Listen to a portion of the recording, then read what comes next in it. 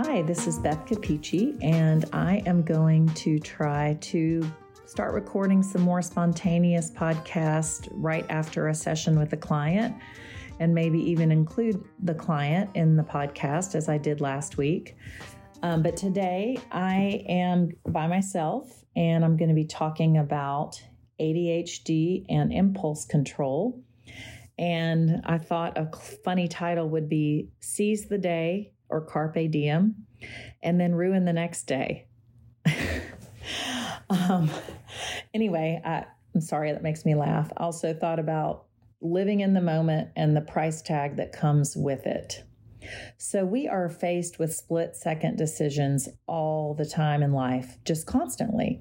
Split-second choices we are presented with, and those of us that have some impulsivity tend to often go with the flow, and that can be one of our greatest strengths. You know, being spontaneous, living in the moment, not over planning, overthinking, but that can be a huge problem as well. And most of you know, if you've heard my podcast before, I do have ADHD, so I tend to be not the best at making decisions, and I'm too spontaneous and don't think about the after effect of my decisions sometimes. So a couple quick examples. One of my friends, Charlene, I'll mention because she listens to my podcast. She and I were on a girls' night out maybe at least 5 or 10 years ago. And I noticed that she either wouldn't have any tortilla chips if we were at a Mexican restaurant, or she would limit it to like 5. And I would just go into it without a plan and just start eating like 20 tortilla chips, which would ruin my appetite. And of course, it's not great for your weight either.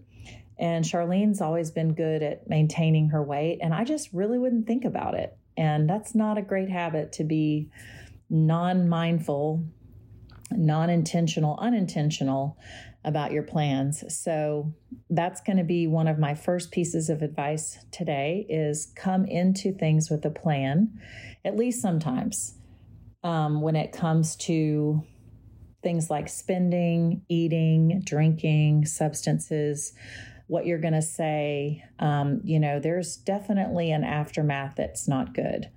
So another example, on Friday, just a few days ago, I had my cousin and her husband spending the night. They were in town for their daughter's soccer game. And I said I wasn't planning on drinking anything, but I thought I should offer her a glass of wine. Her name's Beth as well. She also listens to my podcast. And she said, I will if you are. And that was one of those split-second decisions of, like she doesn't care either way, or she's open. And I thought, okay, I'll err on the side of like being hospitable, and I'll open a bottle of wine. And so she only had 1 glass of wine, but I had 2. And then I didn't sleep very well. I've been noticing red wine gives me headaches and affects my sleep, especially if I drink more than 1 glass. So why did I have 2? Maybe it was even 2.5. I just know I had like at least 2 glasses left for the next day or whenever. But I didn't sleep well, and I didn't think about that. Like, how's it going to affect me if I don't sleep well tonight? Because I had a very busy day Saturday. So those are little things that are split-second decisions. Like, why not? But there can be a big price to pay. So if we're on the fence, we could be easily swayed. So that's the second piece of advice.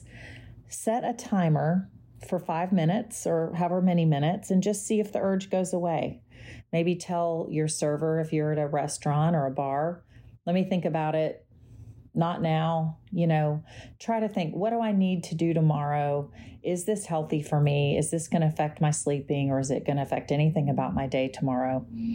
And I just had a client in here this morning saying that he unintentionally just had this day of just drinking and eating and partying like all day, spent a huge amount of money, was babysitting grandkids the next day, and felt miserable. And it ruined his next morning. Again, no premeditated thought or consideration about how this would impact him and what this might take from his quality of life the next day.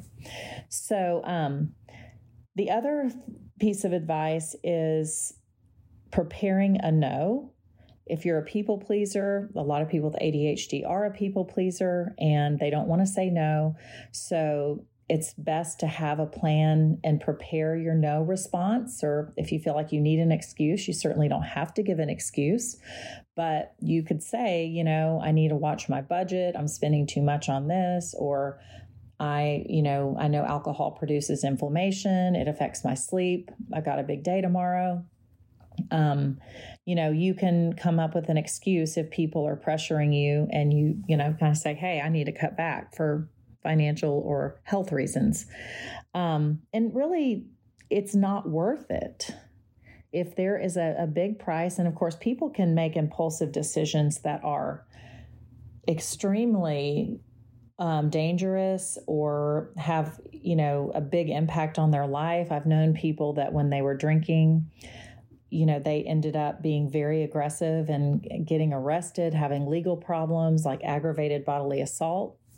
I've had clients come literally for that very reason, just doing things that are very out of character when they're drunk or drinking and having, major expense and legal problems, and then the impact on your job and your career.